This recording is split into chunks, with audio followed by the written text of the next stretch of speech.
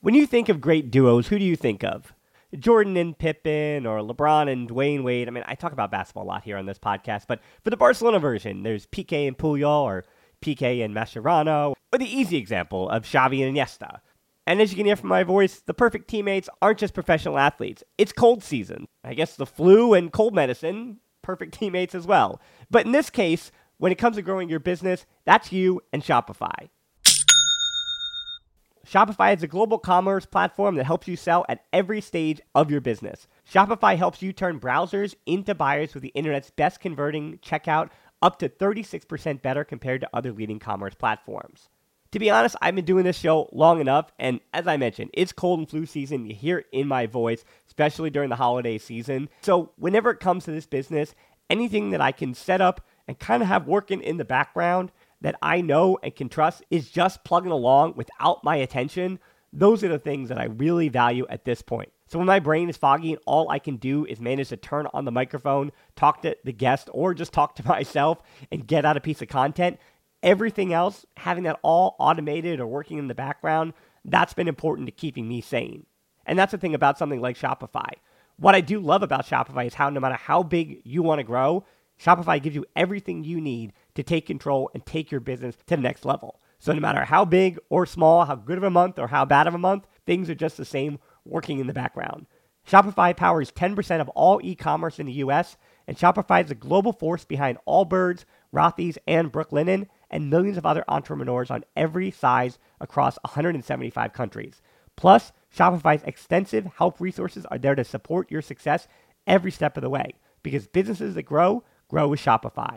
Sign up for a $1 per month trial period at shopify.com/tbpod, all lowercase. Go to shopify.com/tbpod now to grow your business no matter what stage you're in. Shopify.com/tbpod. Hi, Blue Wire listeners. I'm Greg Olson. I'm excited to partner with Blue Wire to bring you TE1, a podcast where I interview the tight ends who have revolutionized the position. Listen in as I have raw, in-depth conversations with the all-time greats like Shannon Sharp, Tony Gonzalez, Travis Kelce, and George Kittle. We'll explore how the tight end position has changed over the last 60 years and what it takes to be the very best. Subscribe to TE1 from Blue Wire Studios today so you're ready for the August premiere.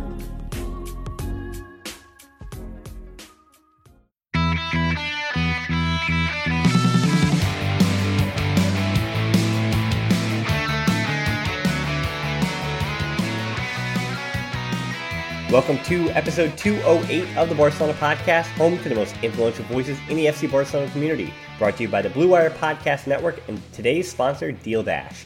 I'm Dan Hilton, and I'm again joined by Frances Tomas, Barca columnist featured on ESPN, Barca blog, and many others. Frances, we had a week off without worrying about a match and worrying about the pandemic canceling matches. How was your time off?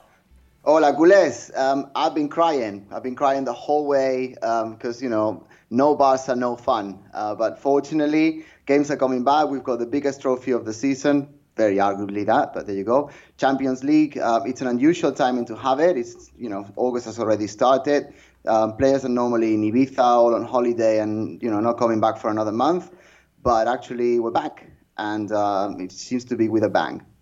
Frances, did you say biggest or most important trophy? I think the other term we use for this year, Champions League, would be the only trophy that Barca can collect.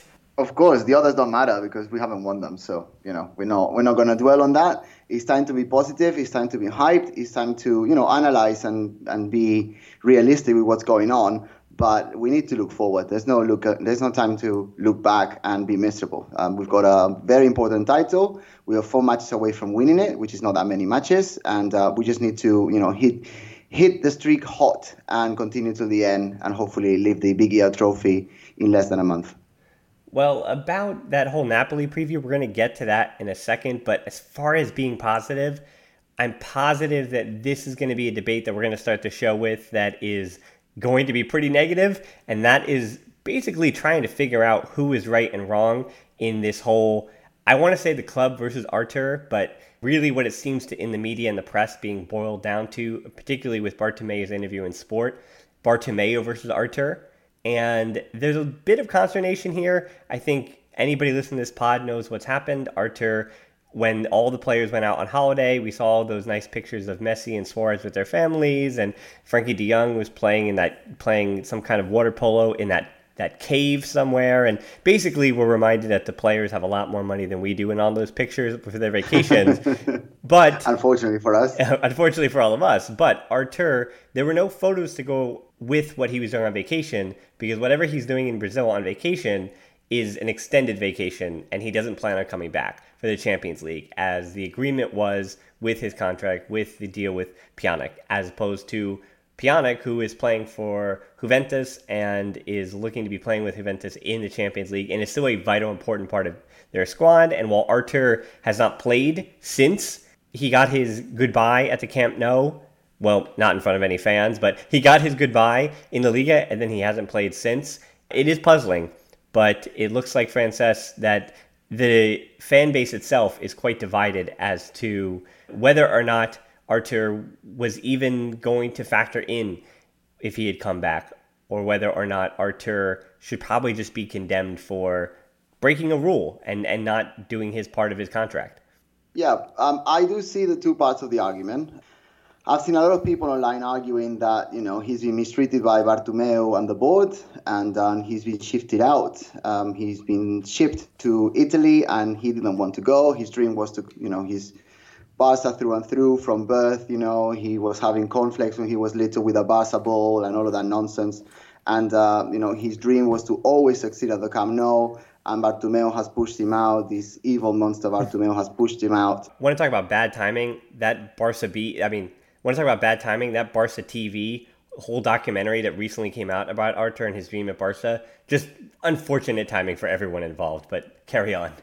Yeah. I've watched that as well. I subscribe to Barca TV Plus, which, by the way, has got a lot of great content. We don't sponsor them at all, but, there you go. Some information for free. Well, they can sponsor us. So, yeah, that can. We'll put that out there. Put that out into the universe. Yeah. Hopefully, someone is listening and they can sponsor the show. We do talk about Barca, so do that.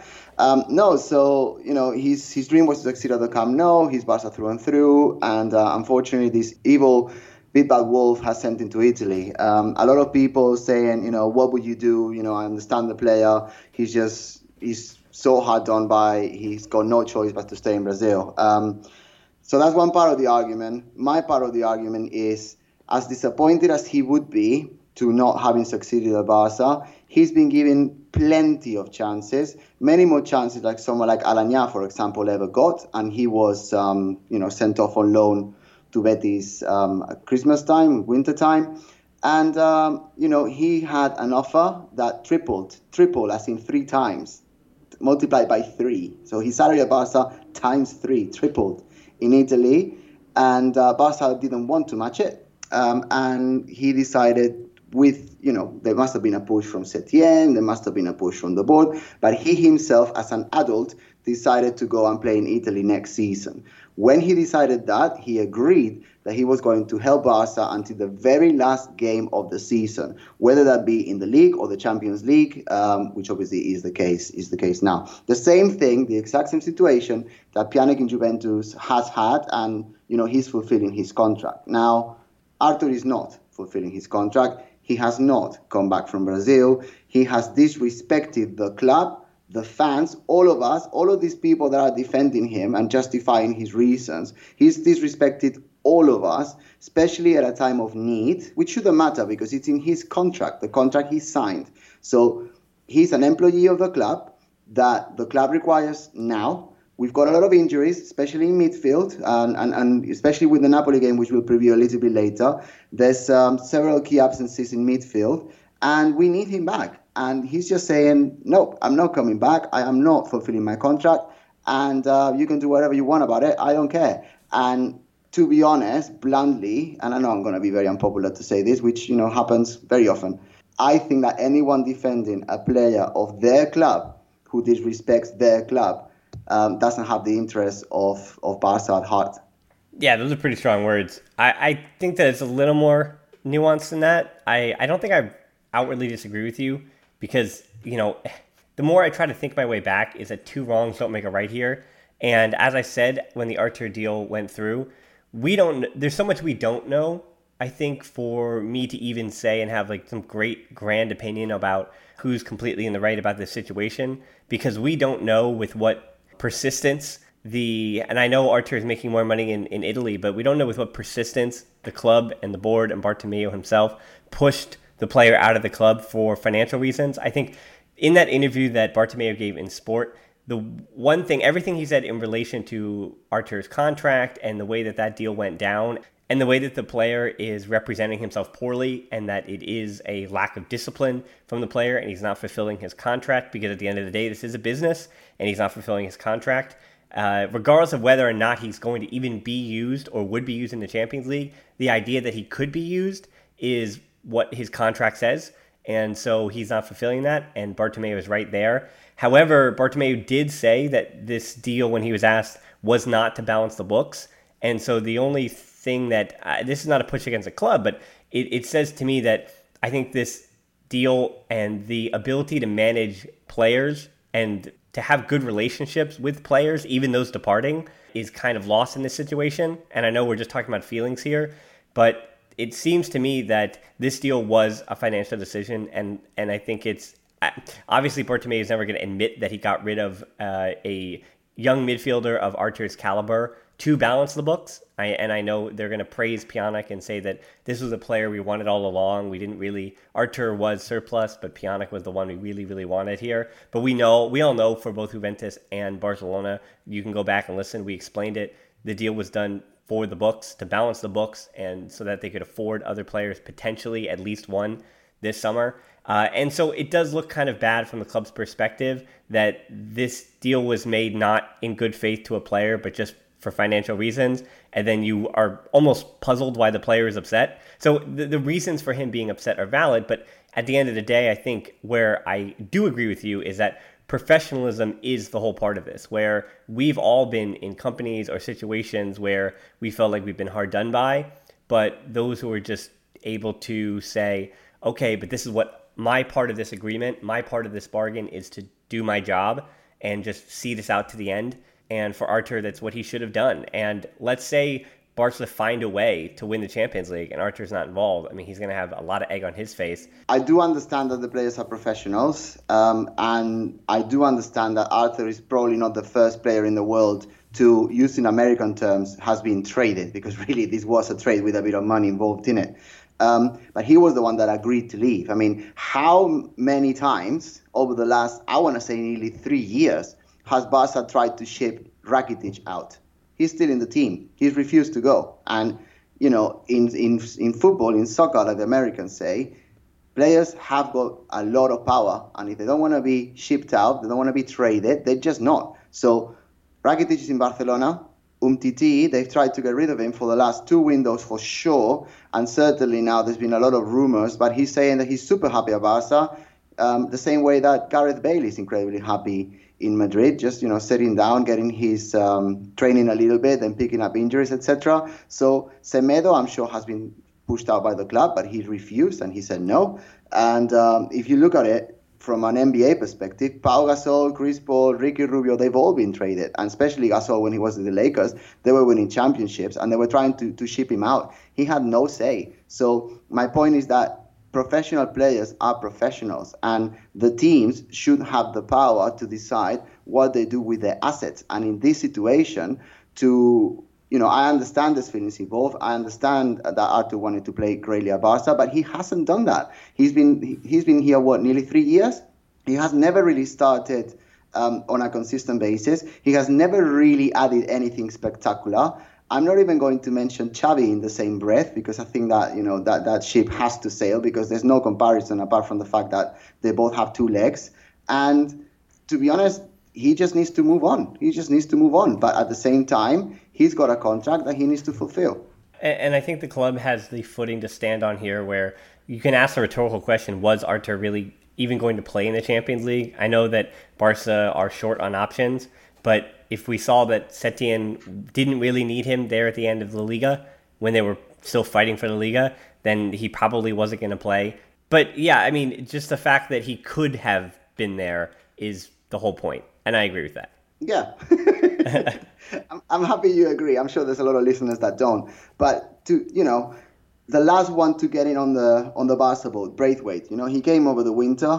He's not going to play in the Champions League. He's not eligible, basically, and he's probably going to be sold on to someone quite probably in the Premiership, maybe West Ham, maybe Everton. But he's training every day. He's been the professional that he needs to be, and he will go, like we say in Spanish, por la puerta grande.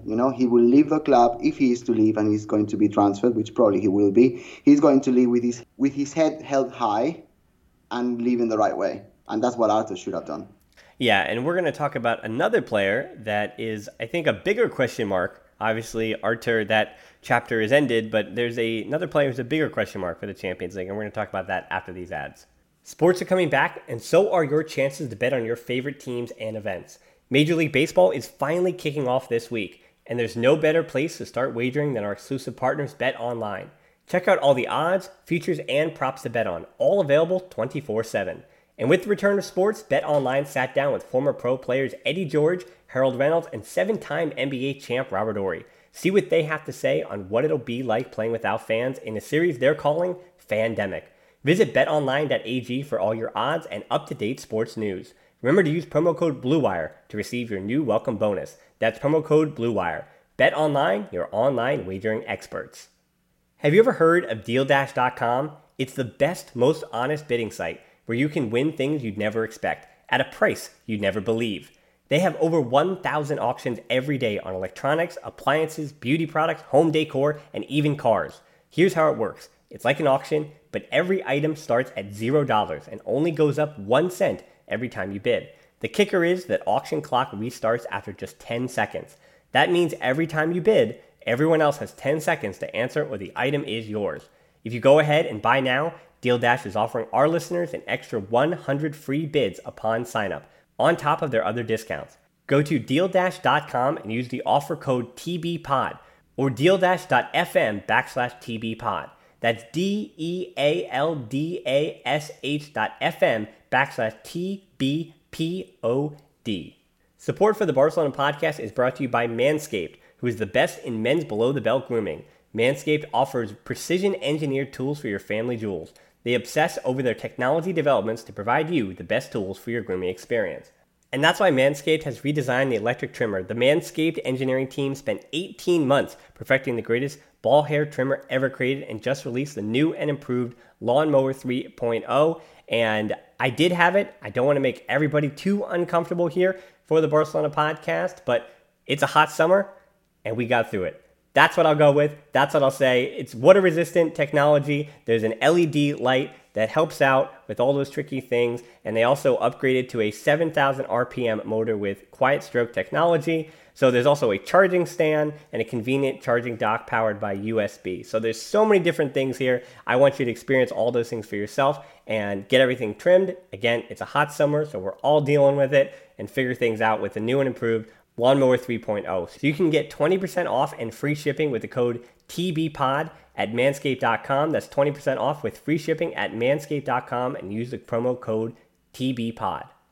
All right, well, we appreciate everyone bearing with us through all those ads. It's a big, heavy ad week, but that's because it is Champions League week. The lights are on, things are glitzy, things are ritzy, and so we are talking some Champions League football. And before we get to our lineups, before whether we even discuss whether the match should be played in Spain at all, we're going to talk Ricky Puig, Messi, and then I'm going to do one of those things at the end where I go, hey, Frances, want to hear about Napoli? And then I go, blah, blah, blah, blah, blah, and everyone figures out what's happening with the other team. But don't do that again. You do that every week. And that's why I wait to the very end. Sleep. But I think, we're going to argue about why that's important because sometimes it's good to know who you're facing instead of just saying, well, this is what we're going to do, irrespective of who the opponent is. So first and foremost, though, speaking of what we're going to do, Andre asks, are we overlooking the return of Dembélé for this short Champions League run? Yes, we are overlooking it because I don't think he's going to play against Napoli. For a start. He has been training with the team. He has been obviously training for his return since he got injured, basically, which is good. There hasn't been anything leaked out, and from my sources in Barcelona, nothing really around the city either, that Dembélé is doing something he shouldn't, which is the right way to go, I think. He's put his head down. He's been consistent. He's been, as we say in Spanish, quemando etapas, so he's burning every stage of his recovery. and he joined the club for training, the first team for training. I think it was 3 days ago now. The same day that Griezmann did it as well, by the way, which is also good news. So yeah, I think as usual with Dembélé, you need to be very wary. I think, and I've been saying this for 3 years really. He's a fantastic player when he's fully fit. I think he adds a new dimension to the Barca attack that right now not many others, if basically nobody else has, which is his pace. You can argue Ansu Fati may get there sometimes, but in terms of pace, I think Dembélé is faster. He's less predictable. I don't think he even knows what he's going to do himself with the ball half the time, which is always going to be a plus, especially with a team like Barca that lately, especially, our opponents have been able to read. So I'm looking forward to Dembélé coming back. I just don't think that unless things turn really, really ugly in the last 20-25 minutes against Napoli, I don't think he will play against them. I do expect Barca to go through, says he. So hopefully Dembélé can come back in the next round. Yeah, I actually disagree about overlooking the return of Dembélé, because looking at his season this year, just 9 appearances for the player. He had the 1 goal against Sevilla. And interestingly enough, half of those appearances this year came when Messi was still out injured to start the year. And so 5 of his 9 showings this year even came on the right wing, with the other ones coming on the left wing. So that shows that he was even not out of position, but he was playing on the right wing, where obviously Messi will be occupying for 90 minutes throughout this Champions League run. His last match, to remind people, was November the 27th against Dortmund. And honestly, problematically, I agree. The things that you're saying fundamentally about the player are true, that his ability to unbalance a match is something that's why they say he is such an X factor, because he does take a match and he can turn it on his head with his speed, his ability to dribble, and his ability to shoot and be an option in that way. But honestly, I don't think after this long layoff that he could do the job you'd need him to do even against Napoli for this time. I think we look at the time it took him to get back and all those setbacks, and we know that whenever he's been rushed back, which he has been multiple times, when he's not physically able to start, bad things happen. And even at this moment, I don't think you would, not even against Napoli, but even against whoever your next opponent would be, I don't think he would be physically able to start. I mean, past Napoli, the opponents are only going to get harder, and those wingers and other outside backs are going to only get better. I think there's a bit of imbalance for him on the left wing at this moment, because especially with him not fully fit, he's going to give you average defensive contributions. And you're going to add that with Suarez and Messi and their defensive contributions in the hot days of August after this weird season. So I think that would completely unbalance the team up front and make Barcelona susceptible to counterattacks in insane ways. So Griezmann and Fati, I think at this moment, as much as Dembélé is a spark plug, those two certainly give you more starting. And so the real question I would ask is that, then what real role is Dembélé going to be playing in the Champions League? I mean, the answer would be what you said, is that he's going to come in as a super sub in a game where the situation is that Barca are desperate and trailing. That would be the situation. And what if Setien waits on his subs like he has recently? You think after not playing for 8 months that Dembélé is going to be able to find a game entering in the 75th minute? Yeah, right. That's not going to happen. And so as much as I agree that Dembélé on paper is a player that could be this X factor, that could do these things, nothing in his history at Barcelona, as negative as it is, nothing in his history tells us that he's going to be able, and this isn't even against him, any player to be asked and tasked to just come onto the field after 8 months and use their speed and use their physical tools to unbalance a match is a lot to ask of any player. And so the one thing I ask of Kool-Aids and the one thing I ask of our listeners is that if Dembélé can't go and is not an important part of our Champions League run, that's once again not his fault and not a reflection of his character. And all I'm going to say is that I would again ask people to listen to the interview I did with Kevin Williams now a few weeks ago, more than a month ago, about how we talk about black athletes. And I saw different news stories this week where the more reliable sources were saying he's pretty much in full training and things are going well. And then I also saw some contradictory, less reliable sources saying that he is goofing off again and that he has another setback and that it's related to his character. And so how we talk about black athletes, I think, is this is just one of those other times when I say, hopefully Dembélé can have some kind of impact, but I would not hold my breath on it. But no matter what impact he has, that's not the fault of the player. He wants to play and he wants to come back. So how about we just leave Dembélé alone and worry about what's in front of us. How about that? Yeah. I do agree with most of what you've said. I do disagree. I do think that he can make an impact, even if he's not 100%. Dembele's speed is 7 million times faster than Rakitic, for example, or anyone, Suarez, which I'm sure we'll talk in a minute as well. So I think he can come in and make a change. And as for the rumors about him having a setback, that may or may not have happened. We don't know. Barca are training behind closed doors a lot these days, and understandably so. But, someone who's been out for so many months, is natural that they've got, a step of 3 steps forward, 2 steps back sort of thing. So I don't know if it's true, but I don't doubt that he may have had a minor setback, but that is part of the process of getting back to 100% fitness. And I do agree that if he's not close to his peak, there's no point in risking his health. Definitely not. Oh, yeah, absolutely. Dembélé in 2020, 2021, I know that Champions League is all that matters right now, but I would much rather have a Dembélé for all of next season when I think Barcelona will be, this is our great hope, that they will be a little bit reinvigorated. The squad on paper should be deeper. See, and now we're just starting to dream and sound like this is fantasy. So let's get back to reality here. And the unfortunate reality is that COVID-19 and a global pandemic still exists. And so one of the big questions from this match is, should it really be being played at the Camp Nou at all? Should it really be being played in Spain? And this comes from the fact that Napoli, both Gattuso and the club, are pushing for it not to happen at the Camp Nou because of increased cases of COVID-19 in Spain. And one of the arguments I'm hearing is that it was actually more dangerous for the first leg in Italy at the time. That's one of, we'll say, the defenses for why it should be played in Spain. But I don't like that argument because, as I said earlier about the Bartomeu Arthur situation, 2 wrongs don't make a right. But that said, having these games at all is a risk. It's a risk. We know what that is, and it's cynical, but football returned because of money. And as someone who works in sports and makes my living in sports, I'd be lying if I said I wasn't incredibly conflicted about this. But if the Camp Nou is deemed safe enough by local health experts, and just like all professional sports, if local health experts in those areas say the game can happen, and the game can happen here in Spain at the Camp Nou behind closed doors with no fans as expected, then I think that's the end of the conversation, right? That we have to trust the public health officials in the way that all sports have had to do. And if you want to bring up the moral dilemma of having sports at all, well, then we can have that conversation. But with the increased cases of COVID in Spain, it is certainly a risk and has been a risk. But at this point, the way that they've been operating throughout Europe is that you listen to your public health officials and you do things as safely as you possibly can. So if they get the green light, then they get the green light. And Napoli just going to have to deal with that. Yep, agreed, 100%. I'm no doctor, and I'm not going to pretend to be one. There's a lot of people, actually, in the last 4 or 5 months that seem to have had a doctorate in health from the University of KnowEverything.com. So, no, I'm no doctor. I don't know.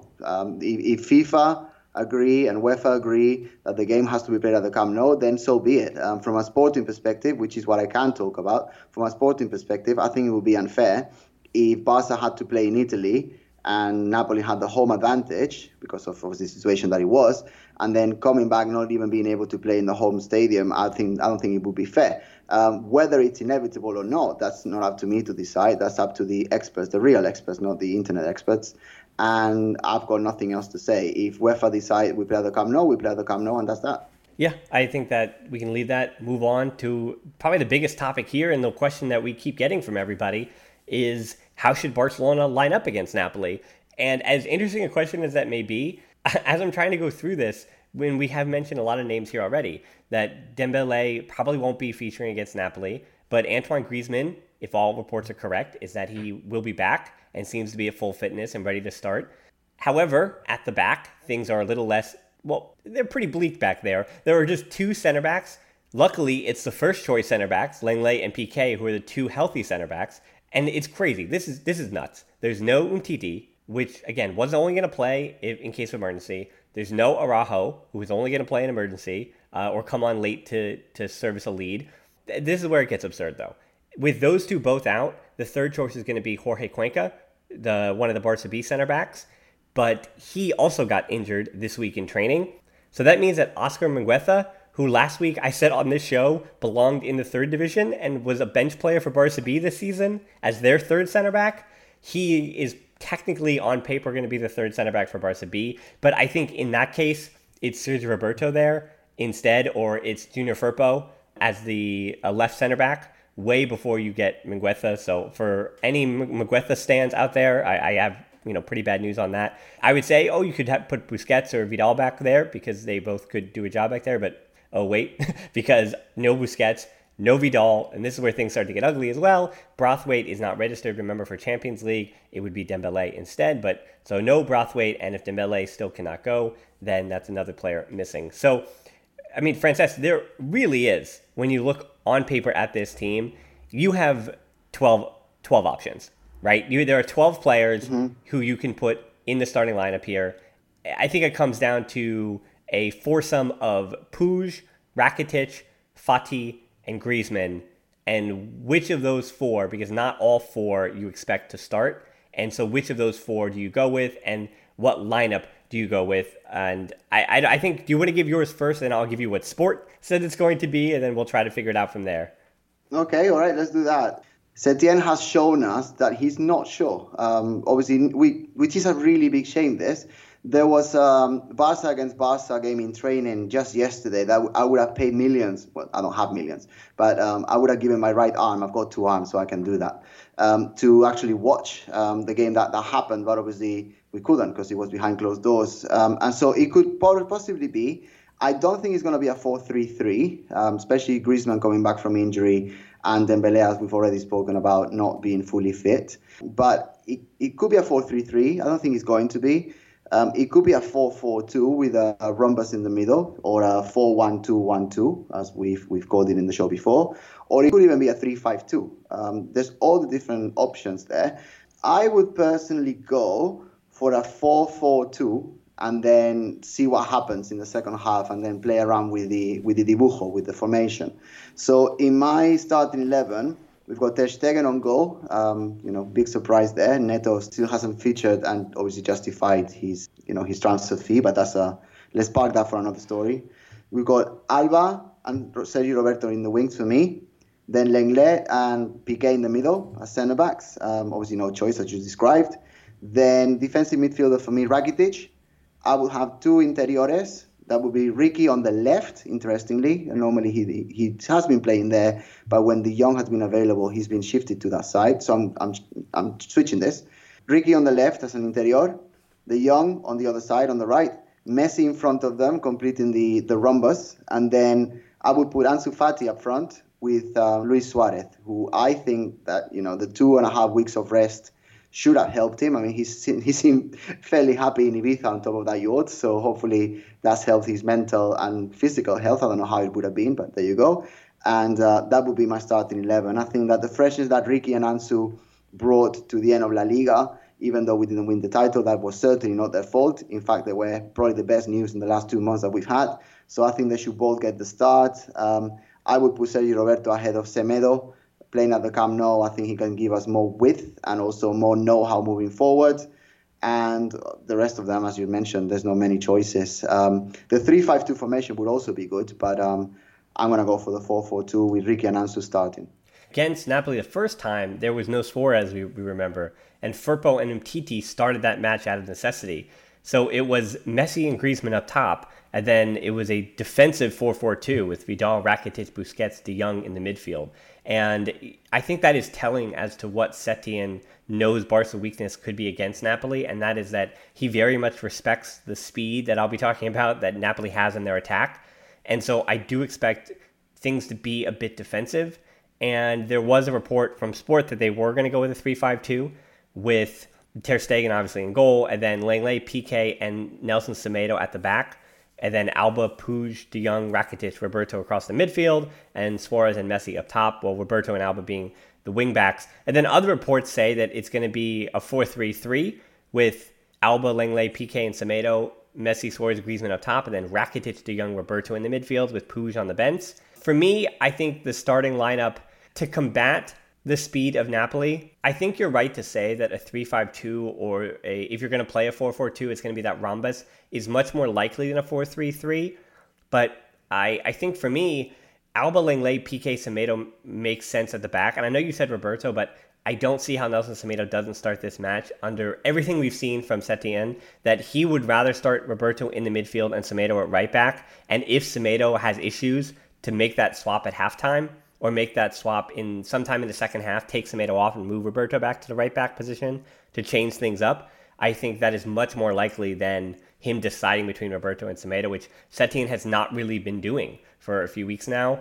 In midfield, I would put Puig, De Jong, Roberto, but again, defensively, I could see Puig starting this one on the bench and it actually being De Jong, Roberto, Rakitic, which would mean Fati, Suarez, and Messi are up top. But honestly, whether it's deciding between Fati or Puig, once again, I think that it's quite possible that it'll be Suarez and Messi up top, with Rakitic, Puig, De Jong, and Roberto all starting as a 4 in the midfield. I think that's more likely than a 4-3-3 with Fati up top. So Dan, you wouldn't start Riqui Puig against Napoli? No, I'm saying I would. I'm saying, for me, I think the formation that makes the most sense is a defensive 4-4-2 with Rakitic, Puig, De Jong, Roberto in the midfield, and then Suarez and Messi up top instead of Fati.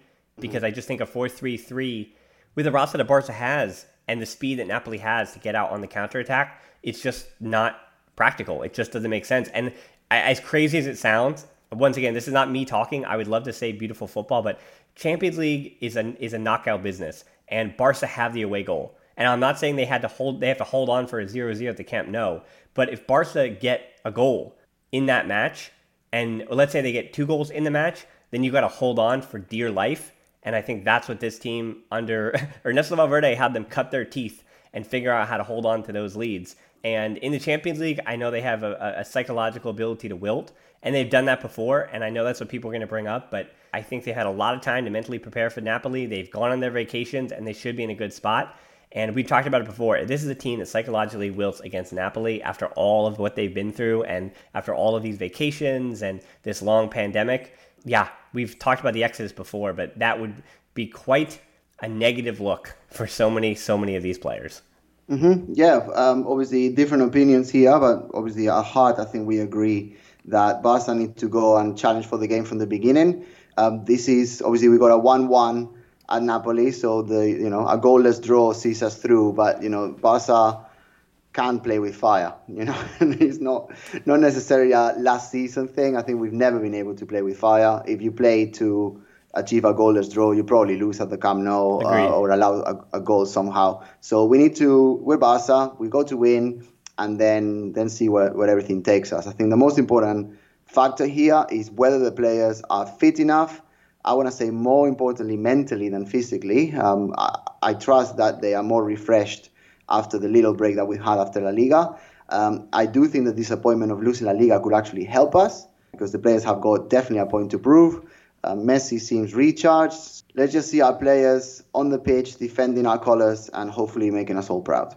As much as you know me, and I'll have a tactical breakdown after the match and all that stuff, and even on YouTube, I'm going to have a Barca-only preview. I'm going to have a Napoli-only preview. So there's a lot of content coming out trying to break this down and hypothesize what's going to happen. But unfortunately for all the nerds and the stat heads out there, this match, as you say, is going to come down to fight and desire and passion, and that's something that Barca have been lacking in the Champions League.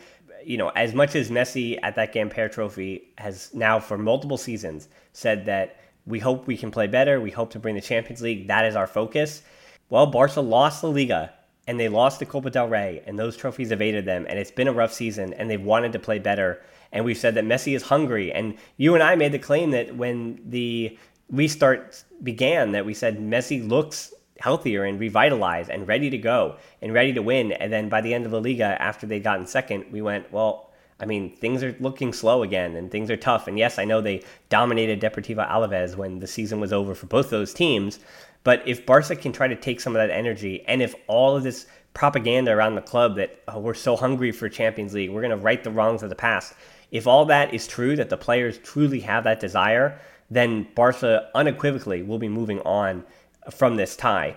I couldn't agree more. And I do think that obviously Messi, when he started after the lockdown, he had a lot of energy and he was tirando del carro, he was pushing things forward. I hope that something similar can happen now. And as I said already, it's a 4 games push. We're 4 games away from winning the Champions League. We can certainly do this. Would I rather have Klopp or Guardiola or Luis Enrique?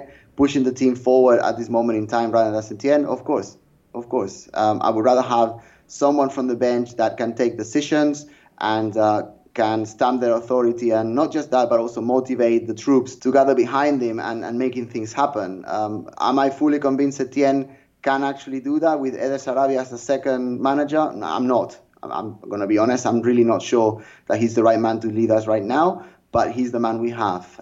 He's known the players for longer than any manager we could have gotten before the Champions League. So we need to trust that Messi and the rest of the squad are behind Setien, and whatever formation, whatever decision, whatever mechanisms, whatever even substitutions, which is what I'm pretty wary about, whether they're going to be on time or, as we've seen in the last month, really too late. But let's give him the benefit of the doubt for everyone's positive message and positive push through. And let's just see if we can get through. I am optimistic. I do think that if we cannot knock Napoli, who have been far, far, far away from winning the Serie A this season, then we don't deserve to win the Champions League. So let's do this. Yeah, I agree. And I'll break down a little bit of Napoli at this present moment. But no matter what I say about Napoli, I think what does persist here is that Barca are the better team with the better players, and they have to show up and act like it. And I've said that a lot, but things get more complicated down the road, whether we're talking about Bayern Munich, whoever waits ahead. But the thing right in front of us is the team from Italy, the team that is Napoli, led by Gattuso. And it's interesting that we were talking about Fati earlier, because Gattuso wants to play a high line. But the good thing about Napoli when they play that high line is they are susceptible. So if, as funny as we talk about Luis Suarez getting in runs behind, which he probably isn't going to do, I really think, we're going back to Fati or Puig, right? That if it winds up being you have to decide between the two, trying to get balls over the top from Puig onto Messi, or I actually am excited to see the prospect of De Jong, who we have not seen in extended minutes with Puig yet. I'm excited to see the idea of De Jong giving balls over the top to Puig, where he can then link with Messi. I think Napoli is susceptible to that because, in the middle, it's going to be a fight. Not the middle of the field, I'm saying, but there's going to be a fight there. But up top as well, with Koulibaly, one of the best center backs in the world. He actually has regressed a bit from last year. We knew that a summer ago he was expected to go to, whether it was Man City most likely or one other gigantic Man United, one other huge club for huge fee. He actually did have a little bit of a issue this season, also picked up a few injuries, but Koulibaly is still the player that Luis Suarez is going to be tussling with. And then his center back partner is not guaranteed in the same way that we might talk about Roberto or Semedo. They have basically two other center back options in Maximovic and Manolas, who unfortunately we remember from Roma. Enough of that. And then the right back is either Di Lorenzo or Husai, and Husai can get caught if he starts on that left wing. So what I would like to see from Barca, as they have Rui on their side, who Husai is probably the more talented player, but he also likes to get forward a lot more. So as much as, again, this is the other argument where Fati is going to have space if he starts that match. And I don't think Griezmann's going to do the same job on that left wing and get at Husai. Because if I'm Barca, I know Messi's over on the right. I would basically create a numerical advantage. I would have Messi standing right and basically in the middle of the field, coming off that right wing and attracting as many players as possible. And you run your offense through him when you can.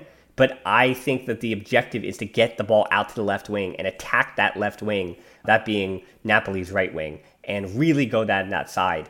Because even looking for Napoli, the question I want to ask you before I continue this preview is that Napoli has now played 3 games in the last week. Is it better for Barca to have had this break, or do you think Napoli's recent fixture congestion is actually good for the Italian side? Oh, okay. To be totally blunt and honest, I think that if Barca are at their best, it doesn't quite matter what Napoli does. I think that obviously it is better that Barca had the break because, the players were crawling and being a shadow of themselves in the final 2 matches. They seemed to revive against Alaves when, el pescado estaba vendido, like everything was finished and done and dusted. I think that if Barca can have their fresher players from the start, and that would include Ricky and Ansu for me, they can generate spaces by running at defenders, trying to create superiorities, trying to triangulate when any of the backline defenders comes to cover somebody else. I think we can beat them. Plus, we've got Messi. So if Messi is on top form and motivated, like there is no reason at all to think that he wouldn't be, then I'm not really bothered as to what Napoli would be able to do, and anyone if we go through, to be honest. I think Barca are their own worst enemy, but at the same time you can flip that and say that Barca can beat anybody in the world if they do things right and they play to their strength, and more importantly, based on the experience from Liverpool and Roma in the couple of years, looking back, if they are constantly awake, as in not asleep, for the whole match. Well, yeah, and not, again, I don't want to continue to overlook the opponent. I agree that Barca are the better team. That's what I said before, and they should be winning this match. But I think Napoli, even for those who are doom and gloom, I just actually want to put the minds of those who are doom and gloom about Barca at ease, that Napoli do have their own issues. Milik, their center forward at times, can score goals. He scored 14 in all competitions this year, which is around the same number as Griezmann, though. So put that into context. But he also can miss, and he's been known to have some major Gonzalo Higuain, another former Napoli striker, size misses in times. And he didn't play Napoli's last fixture against Lazio, with little left to play for, as they were pretty much stuck in 7th place. As you had mentioned, they didn't really contend for the Serie A title this year. So Dries Mertens, the Belgian striker, I think is more likely the starting center forward. But again, Lorenzo Insigne on the left wing is the big threat, though he was forced off injured against Lazio, so he is questionable as well in this match in terms of fitness as their most attacking option who really relies on his speed. So tactically in this match, I would keep Semedo at home to deal with Insigne if he is to start, and I don't know that will hurt the attack much. No offense to Semedo, but I would leave him at home and try to attack again down that left wing with Alba, overlapping with whoever is down on that left wing, and try to funnel as much through that flank as possible. The big issue I think Barca will have, though, is in the midfield. I think Napoli's midfield, that's the one spot where they're actually better on paper in this match than Barca's, just because Barca are missing Busquets and Vidal. So between Zielinski, Fabian Ruiz, and Labatko or Dembélé, one of those two is going to start. Napoli does have some strength and power in midfield. Ruiz and Zielinski like to imbalance with long shots. These guys are all quite physical, tall and long, but also have some technical skill. So for me, Frankie de Jong is going to have one of his best matches in a Blaugrana uniform. As much as Messi is the key, he is, and Ter Stegen, I think, is also the key at the other side. My third most important player for Barca in this match is going to be Frankie de Jong. They have got to have superiority in that midfield. And if Barca win the midfield battle, then I think this one is a wrap early on, because that is where Napoli, I think, does have the advantage, at least on paper. But again, they also have not been great. Since the return, Napoli has 7 wins, 4 draws, and 3 losses, which is a worse record than Barca. And they've lost to teams that went at them. This is, again, this idea that Barca need to go at them. Inter Milan, Atalanta, they went at them, and they are superior teams, and that's who Napoli lost to. So Barca have to be the home team, be the team with the better pedigree. I could wax poetic about Diego Maradona and the city of Naples and a rich history of football, but this club has won only 2 Serie A titles, the last one in the late 80s. They've won 5 Coppa Italias and 1 UEFA Cup. Messi has won more titles in the last 5 years than Napoli has won ever. So be Barcelona. We'll talk about Bayern Munich and what comes later afterwards. Just beat the team in Napoli that you should be beating, and then worry about the rest moving on. Frances, I think I've revved myself up, and I'm ready to go for this Champions League. Let's do this. I just want to share one more thought. I sort of was hinting at that earlier. I think that the key here is for Setien and Sarabia together to be able to maximize the potential of their players. You know, if our Barca players are fully motivated, the fitness is better than it was. I don't think we're going to reach 100%. Definitely not in the game against Napoli, but hopefully moving forward, if we do, which I hope that we do. I'm not confident that we will, but I hope that we do. Then the players will do that through self-belief. They need to be looking ahead. They need to have the past in terms of Liverpool and Roma at the back of their minds, but obviously not killing themselves about it, but being smart, being clever, being proactive in what they do, and being totally aware and motivate each other, just push each other, and as I said before, triangulate, attack, go on defenders, and just go for it. I think, and I don't really like Atletico at all for the way that they play football, but what we want to do is the Barca version of the Atletico, and let me elaborate on that.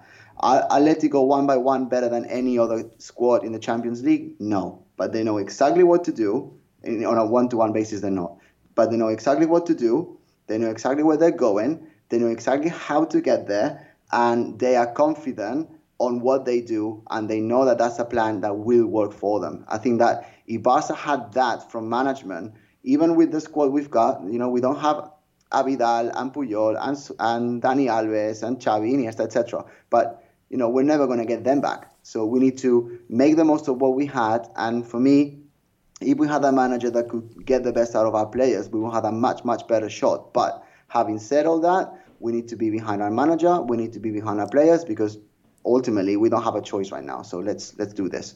Yeah, and I want a final thought here is that when it came to Roma and Liverpool, 3 players who were not there that are going to definitely feature against Napoli: Frankie de Jong, Ansu Fati, Ricky Puig. So the future is now. You want 3 guys that weren't a part of those collapses and really don't care too much about what happened then, is those 3 guys. So as I said, the youthful players are going to be some of the ones that are going to be most important to this result, and we'll worry about everything else later. So, Francesc, we are still many days away, and unfortunately things could change about lineups and what we know about everybody for both teams in the coming days. But again, hopefully I'll have those YouTube videos out with any updates on things like that throughout the week. And just like you, Francesc and I will be revving up for this Champions League matchup. And as much as COVID-19 and everything does loom over this match, I'm excited just to get back to it, into a competition that Barca desire and they want. And if Messi wants something and Messi cares about something, then Francesc, I guess I should care about it too. 100%. I never do this, but let me just say, if you're still listening to this podcast, congratulations. I don't know how you can put up with this for so long. Can you please tell someone you love, that loves Barca, about this show? Okay, we have been growing a lot this year. We have been growing a lot every year, to be honest. But this year, the thing seems to have boomed, which is great. But we want to take it to the next step. So if you're listening to this podcast, please tell someone who loves Barca about us. If you think there's any value in anything we say, I don't know what you would think that. We do try our hardest, though. Please let them know about the podcast so we can continue to grow in the same way we've already done this year. Because next season, this podcast is going to explode, and we are definitely going to continue doing this for you. Because we love Barca and we love our listeners and our audience. So thank you so much for being there. Tell someone about us, please. Yeah, it's a good point. If we can do this through the Ernesto Valverde era, then we can get through it. And the future is bright. But Francesc, we'll wrap up today's show. So we want to thank again our listeners for tuning in. You can tap in your app, check out the show notes to subscribe. And if you want to share it with people, you can start by doing that on social media. We're on Twitter at the Barcelona Pod, or at HealthND13 for me, on Instagram at the Barcelona Pod. That closed Facebook group where you heard I did get a question today, tbpod.link/group, deeper dives, discussions, and all that. You can also help us out on Patreon, where I'm getting plenty of support. That's where the quick take match review after this match will also be. That'll be related to what's happening on YouTube. That's tbpod.link/Patreon. And then, as I said, we are on YouTube. We are continuing to grow there. Things are exciting over on the YouTube channel, The Barcelona Podcast. So check us out there, hit that subscription button, and share this with a friend. So thanks so much for listening to the Barcelona Podcast. Until next time, we'll talk to you soon. Forza Barça. Forza!